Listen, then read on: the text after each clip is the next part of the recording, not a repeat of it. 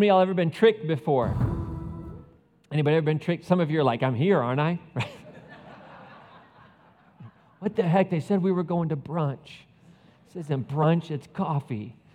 But it's coffee with a cause, right? So, well, it's good to have everybody here. In case you're new, if this maybe is your first time tuning in, or maybe being here in the room, or you're out in the atrium enjoying the sunlight, or out on the patio today, thank you for being here. My name is Ryan. I'm the lead pastor here at Crossroads. It's great to have you be a part of this moment in time with us.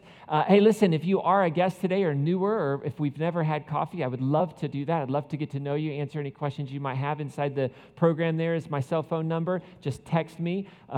Please include some information because you're not in my phone. So just say, hey, I was at church and I'd love to get together, have coffee, and grill you and ask you all kinds of questions about this crazy church that I came and visited. And I'd love to do that, go have coffee with you. I'm going to do this. I just look around. How many of you in the room have actually ever had coffee with me? You took me up on the offer. Just look around. People actually do this, okay? So it's not a trick. And how many of you had to buy? What are you talking about? Wait, that's not even accurate. People are lying in church. Rich did have to buy. I make Rich buy every time we go. He deserves it. I know there's some bit of purgatory in there. I don't know. But no, it's seriously, it really is one of the things I love to do. I love to meet everybody, just get to know you. So if you'd like to do that, just shoot me a text message. How many of you have ever experienced FOMO? Fear of missing out. Some of you are right now experiencing that. You saw those hands go up that have coffee with me, and you're like super scared of missing out on the opportunity because it sounds like so much fun, right?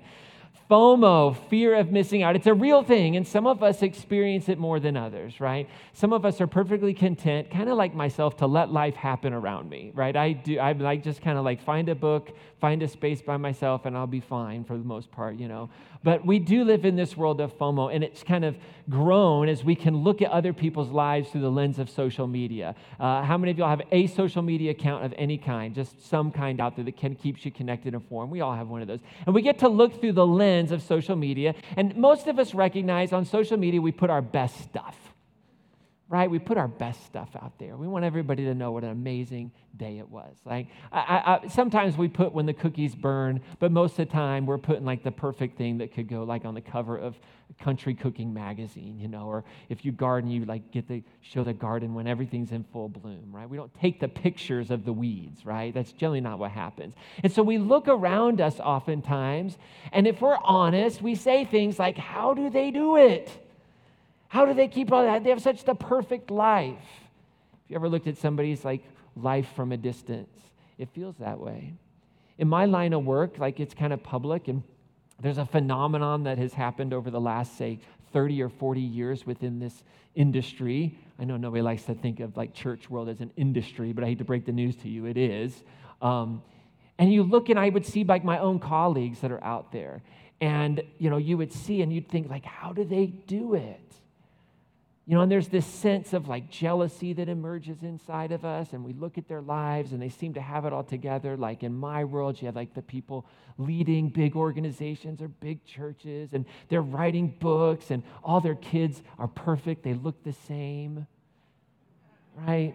They are involved in everything. And I look at it, you know, everything is perfect, right? They just have it all together. And I would think like, how do they do that? Like my life is a mess. It's an absolute mess. And then what happens in my line of work, because my line of work tends to, because of people being in leadership in a faith environment, there's not as much grace when you make a mistake. You know what I'm talking about? And so it's wonderful news to go out there when like someone in church leadership makes a mistake, right?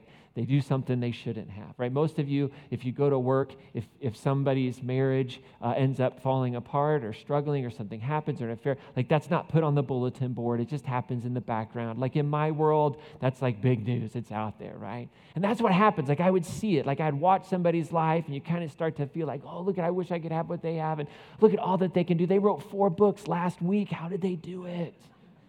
How did they do it? I can't even read a book. You know, and then everything starts to fall apart and it starts to crumble, and then you realize there's a con going on here because they didn't have it all together, that there was something out of balance, right? There was something, and then I would hear stories about how like this, oh, they leveraged this technology, or there was this ghostwriter involved, or there was, I would hear all the stories.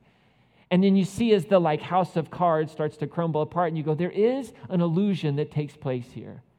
And it's not just in my world, it's in your world too. There's the illusion that we can have it all, that we can do it all, that there are no limits in our lives. And what drives that illusion is our love of this thing called progress.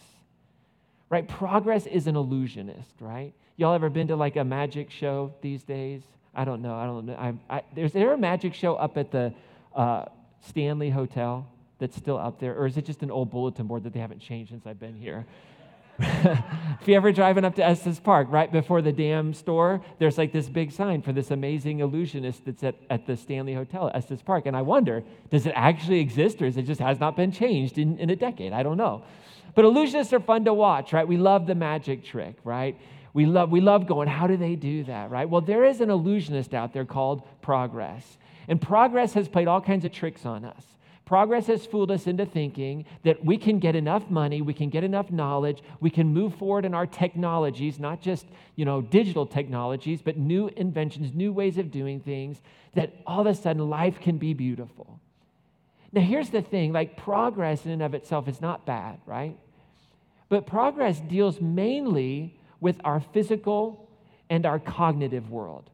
Right? So the technologies that are produced or that have been produced, say, over the last 100 years in your life, think about most of them deal with how we can accomplish more in the day, right? They deal with how we can get the bigger television. How many of all you're old enough to remember when you could first afford a flat screen television?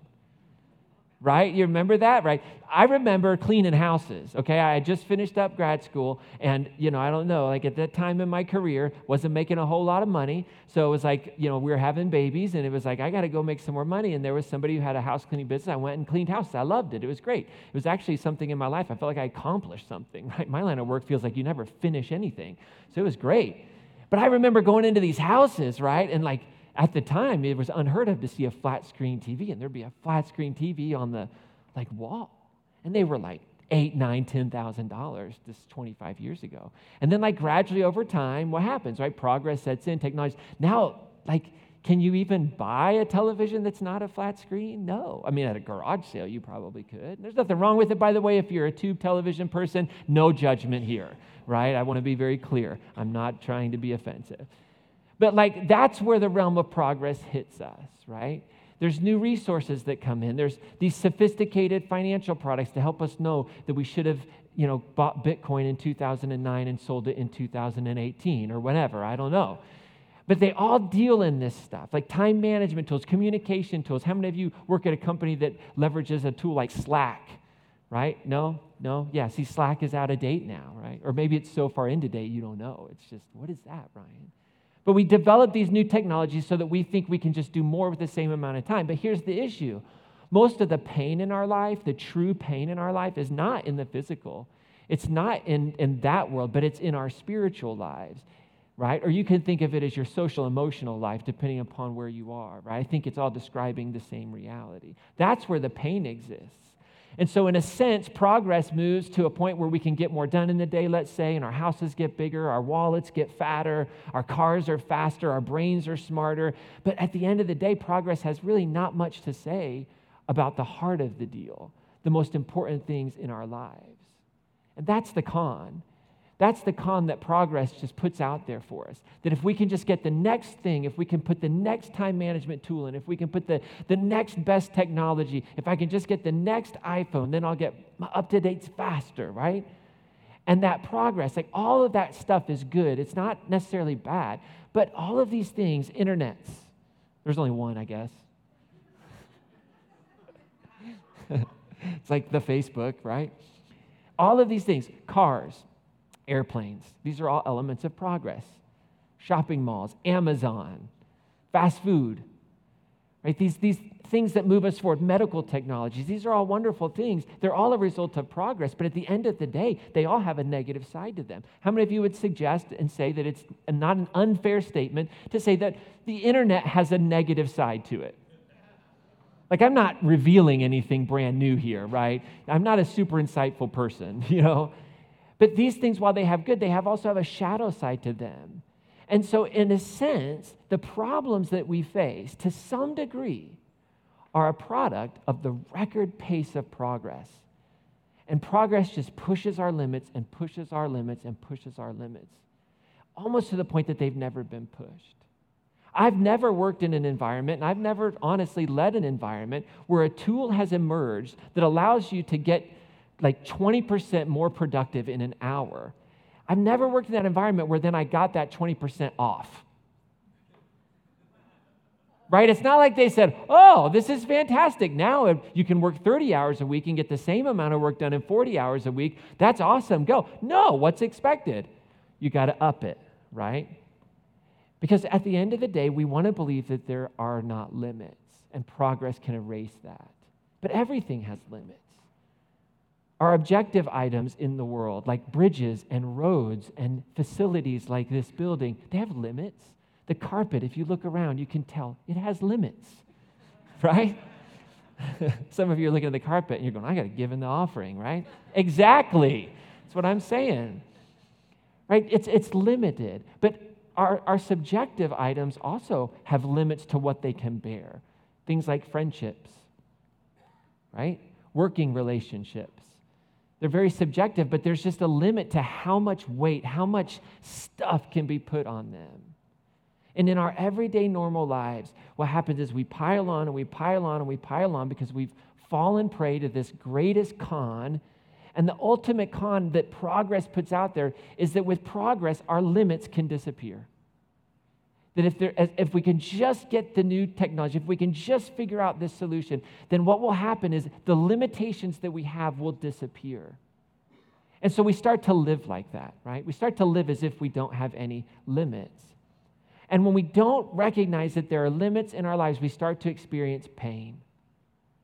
The pressure starts to build up. And we experience that pain and we give words to it, like stress and overload.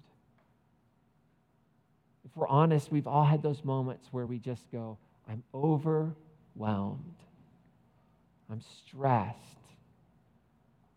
4 out of 5 people, they report the need to lower their stress. 4 out of 5 people go, man, my life is out of control. I get too much stress in, I've got to lower it. And stress is like the body's like physical response oftentimes to a circumstance. It's not the circumstance itself, right? Because you could put 2 people in the exact same circumstance and how they respond is very different. Right? We could put 2 people stuck in traffic on their way to the airport, right? At the exact same moment in time, and their response could be very different. Why? Because one person left with 30 minutes before their flight and another person left with 3 hours before their flight. Right? And how you respond in that moment is completely different. That's the stress. And so continual stressful circumstances in our lives that we don't navigate positively lead to burnout. We get overloaded, we get stressed, and we get burned out in a couple of areas of our lives. This happens psychologically. It happens in our social, emotional, mental space. Physical burnout, our bodies quit. They just say enough. It happens in our behavioral realities. And you know it, it's just that something inside of us breaks. Y'all ever been around somebody when something breaks? Yeah, not a good time. We have a word like they just snapped. It's a good metaphor. You don't know what happened. All you did was ask them to unload the dishwasher, and they just snapped. What happens? They hit overload. It was the straw that broke the camel's back. Because all of a sudden, what's required of us is more than we can bear, and something breaks. It's just too much on the system. And what happens is we encounter that thing, that overload, that breaking moment, that point, because ultimately, somewhere along the way, we forgot that we've been designed with limits. Right? So use whatever words you want. God, the universe, evolution, this ultimate reality that ends up forming us the way we are is with limits. And overload will manifest in every one of us when we start to live in a space where we forget, we ignore the idea that we have limits. And how does this manifest itself? How does overload experience, right? It's usually hostility. One of my favorites is blaming. Anybody want to admit to being a blamer when you start to get overloaded? Come on now, right? You don't care about the solution. It's far more important to figure out who was the problem, right? You let it go long enough, resentment builds up. It doesn't matter whether it's traffic, whether it's just the competition at work, whether it's competition in the neighborhood, when the neighbors pull in with a new car. It just doesn't, at some point, it catches up to us. And here's the thing, what disappears, right? What this con puts into our lives is that in the moment's time, like you won't even know it happens, but what will happen is this, your relationships will disappear right before your eyes. Overload. That moment, that when we bear that, what happens is relationships disappear. See, relationships are the collateral damage of overload. And there's something inside of you that like you felt that at a space that was like not good. Because maybe you've been through it. Maybe you've had a relationship that fell apart. And like maybe it was just in this moment, it was like, that's what it was. I pushed my limits, I lost this relationship, or they pushed their limits and lost a relationship. But that's what happens in the space of overload. Family, friends, work relationships, people that work for you, people who you work with, they all suffer. And even our relationship with God, what we call God, suffers. Our relationship with the reality that is greater than us suffers because we've put so much on our lives because we just think progress. So we're all kind of familiar with the trick, and it took about 15 minutes to expose it, right? But how many of y'all know it's not that easy to avoid it, right? We can recognize it, we can talk about it, and we know the pain. We can feel it inside of ourselves when we talk about it because we know what it's like to be there. It's actually pretty easy to understand. But implementing strategies to avoid it, that's a totally different story. Totally different story. And there is some wisdom around this like fundamental idea of limitations that we find in our scriptures. In John chapter 8, verse 44, Jesus says this. He's talking about the devil. Now remember, like I know some of us in the room can take that word very literally and some of us can take it metaphorically. But what's being talked about here is something that is true beyond whether we take it literally or metaphorically. But Jesus said he, the devil, was a murderer from the beginning and does not stand in truth because there is no truth in him. When he tells a lie, he speaks in character because he is a liar and the father of lies. Right? The big truth here that John is revealing is that there is a reality in this world that is set on destruction. There is a reality. We call it evil, call it the devil, call it selfishness, call it whatever you want. There is a reality that persists that is bent on destruction, that's bent on misdirection. And there have been lies throughout human history that just persist. And I do think that one of the primordial lies is that you can live without limits. And we get this from like the Jewish creation myth that we inherit within Christianity that speaks to like some of the biggest core realities of like our existence.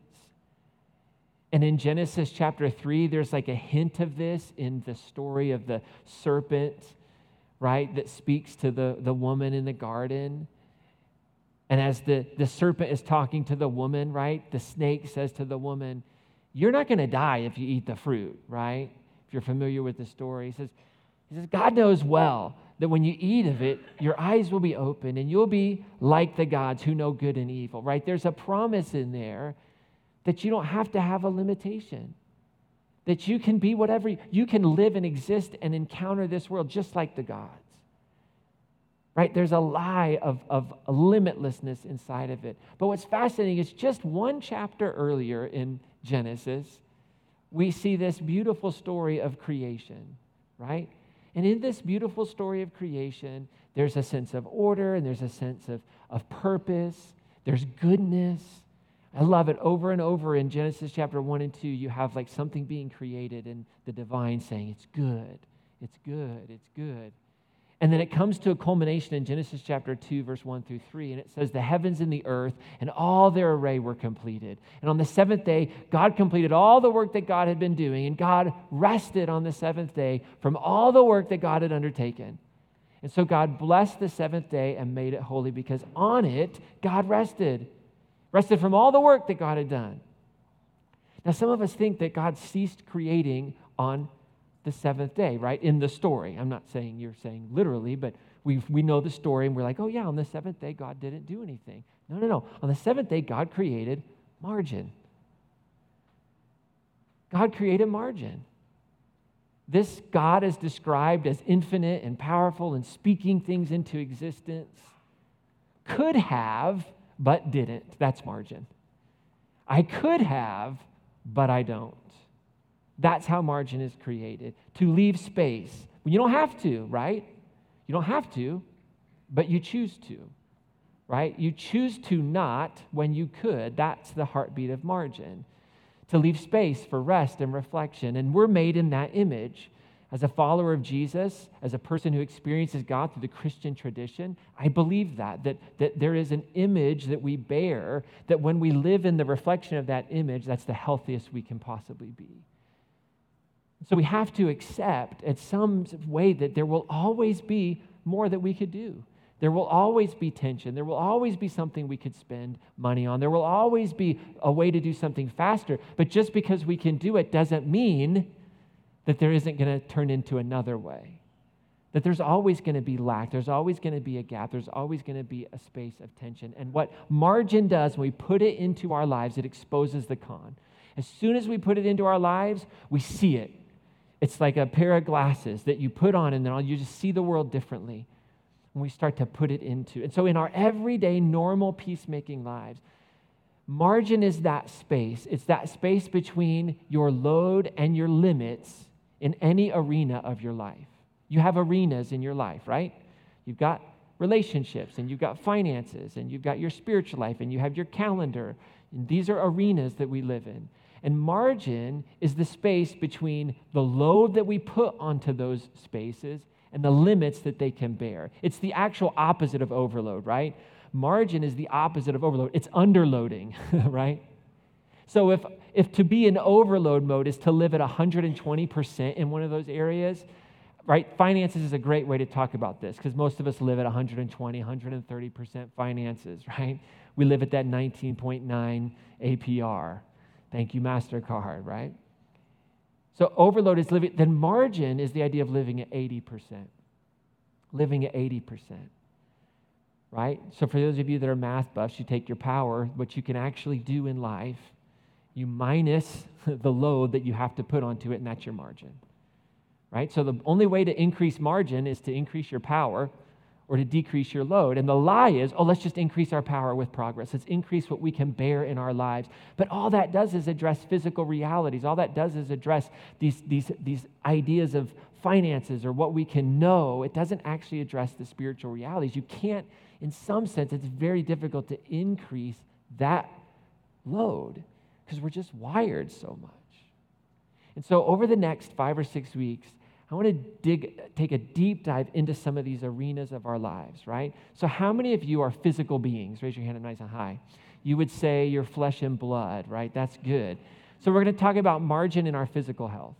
Like, is there a divine pattern to that? Is there some wisdom that we can gain from our tradition, from our spiritual heritage, from our scriptures that can help us understand what does it look like to put margin in our physical health so we don't live at 120%?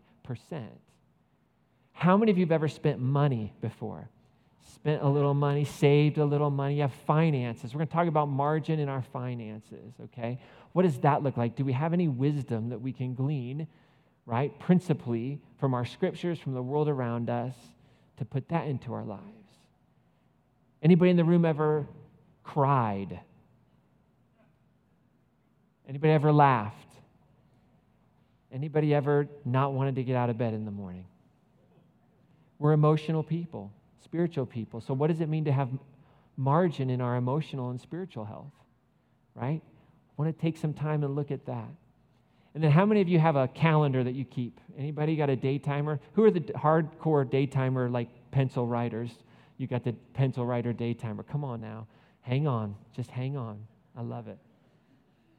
We all have a calendar and a schedule that we keep. And I want to talk about like how can we put margin into our schedule? How can we say I could, but I won't? And here's the thing, to get there, to be able to say I could, but I won't, starts with discovering one very important but somewhat complex idea that's baked into the universe. And that's where we're going to start next week. Because if we don't capture, if we don't fully bring ourselves to an awareness of this one idea, it will just be simply like we'll be going against the flow. Like I believe this principle that we're going to talk about next week is the key to margin in every area of our lives. That if we can get a hold of a reality that exists and we can just know it and understand it, we really can get behind and start applying margins. That's where we're going to start next week, is by looking at this one big secret. And what we have to do as we live this out is we have to start to redefine progress in different terms. We have to redefine progress not in terms of wealth, not in terms of those physical things like, oh, now I have a new phone and I've progressed. But we have to define progress in our lives as a progression of virtue. Right? That I've progressed in my character. So I'm no longer seeing progress in terms of wealth, right? A wealth of knowledge, right? Or a wealth of things, but I'm starting to see it in terms of virtue. I'm growing and I'm progressing in my humility, in my meekness, in my love. Because Jesus said that's what the blessed life was, right? The divine life. If you're familiar with the Sermon on the Mount, where Jesus says, blessed are those, right? That word that he uses there for blessed would have been used to talk about this is what the life of the gods is like. That was the word that was used there. If you want to live the life of the gods. And the life of Jesus, when he talks about it, has nothing to do with what progress promises, but it's all about virtue. And I think in our lives, as we start to apply this idea, as we get the internal power and we gain some of the, I think, philosophical and spiritual truths to help us recognize what is like fighting against margin, what is propelling the idea of progress, and you start to put margin into your life, you know what happens? Something so amazing happens. Relationships flourish in the margins. Your relationships will flourish, and that's where it flourishes. See, like margin is where relationships are built. It's where they're sustained. It's where they're started. It's because that's where there's the space, to be present. Y'all have done that. You've met somebody and then all of a sudden it's like you're supposed to meet them for coffee, but you've got the next thing and the next thing and the next thing. And they start to share with you something that's going on in their heart and their life. And all you're thinking about is, I got to get to the next thing. And there's some relational damage that happens in that moment. But relationships flourish. And I happen to think that relationships are actually the purpose of life in a sense. Right? It's what produces the most joy in our lives. It's not our physical stuff, but it's our healthy relationships. It's when we are emotionally connected with one another, when we're loving and serving, and bringing hope and experiencing hope, when we know we have people in the midst of our pain who are present with us. Like that's the joy.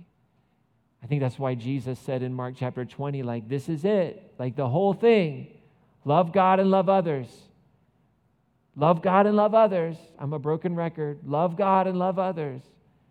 And everything else gets in the way of that. And so if you could just live under one law, that's it.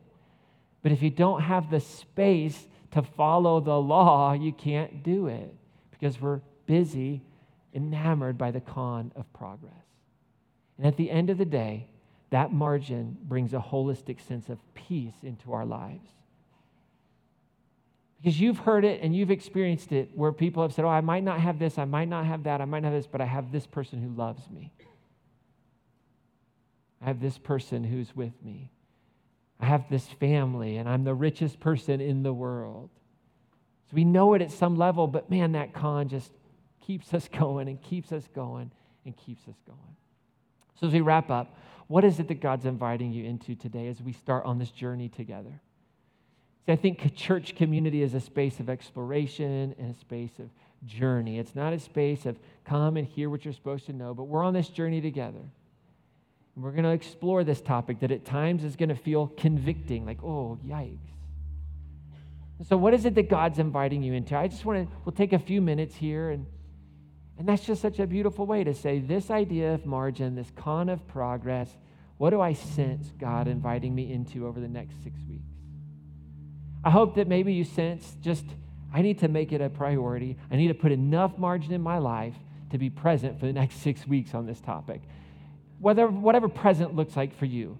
That could be being in the building, that could be tuning in online, live, that could be listening later on, experiencing community. But I'm going to commit my heart to this for the next 6 weeks. And I'm going to open it up to what God might have for me. Maybe this morning you're sensing a little bit and you hear God inviting you to reread or to read that Sermon on the Mount again by Jesus, to be reminded of what real life is. Real life, eternal life is the word oftentimes used in the Bible, but it's real life, the real life that Jesus is offering. So that's Matthew 5-7. Maybe just read that this week. And here's the deal. Maybe you're here today, and as I've been talking, like you just sense it, you felt it physically, like I needed to be here because things are out of control. I'm so overloaded with family. I'm so overloaded with work. I've got this that I've got to be at, and I've got these kids that are doing this. And it resonated somewhere deep in the true self today. Maybe you're just at your limit. And you showed up here today, and you were at your limit with church. You're at your limit with God. You're at your limit with whatever. And I want to encourage you to just take a breath. And I want to encourage you to check the box on the back of your Connect card to just say, man, I'd like to talk with a care minister. Because I just need somebody to just process some of this stuff with. And we have a great group of care ministers that would love to do that. And this song that we're going to close with while you finish filling out your Connect card and get your offering, your donations ready, is just this moment to realize that there is one who's navigated this world, who can guide us, that Spirit that we can choose in faith to live in, and choose in faith to put limits on ourselves so that we can flourish in our relationships, that we can experience real joy. So take a moment, breathe. Partway through the song, our room hosts will come and they'll pick up the baskets on the table. They'll receive the offering from the sides. If you're in the back, you can use the orange kiosk to drop your Connect card, your giving envelope. And I'll be back out for our blessing for the week. But just take a moment, breathe a little bit, and then we'll get out of here.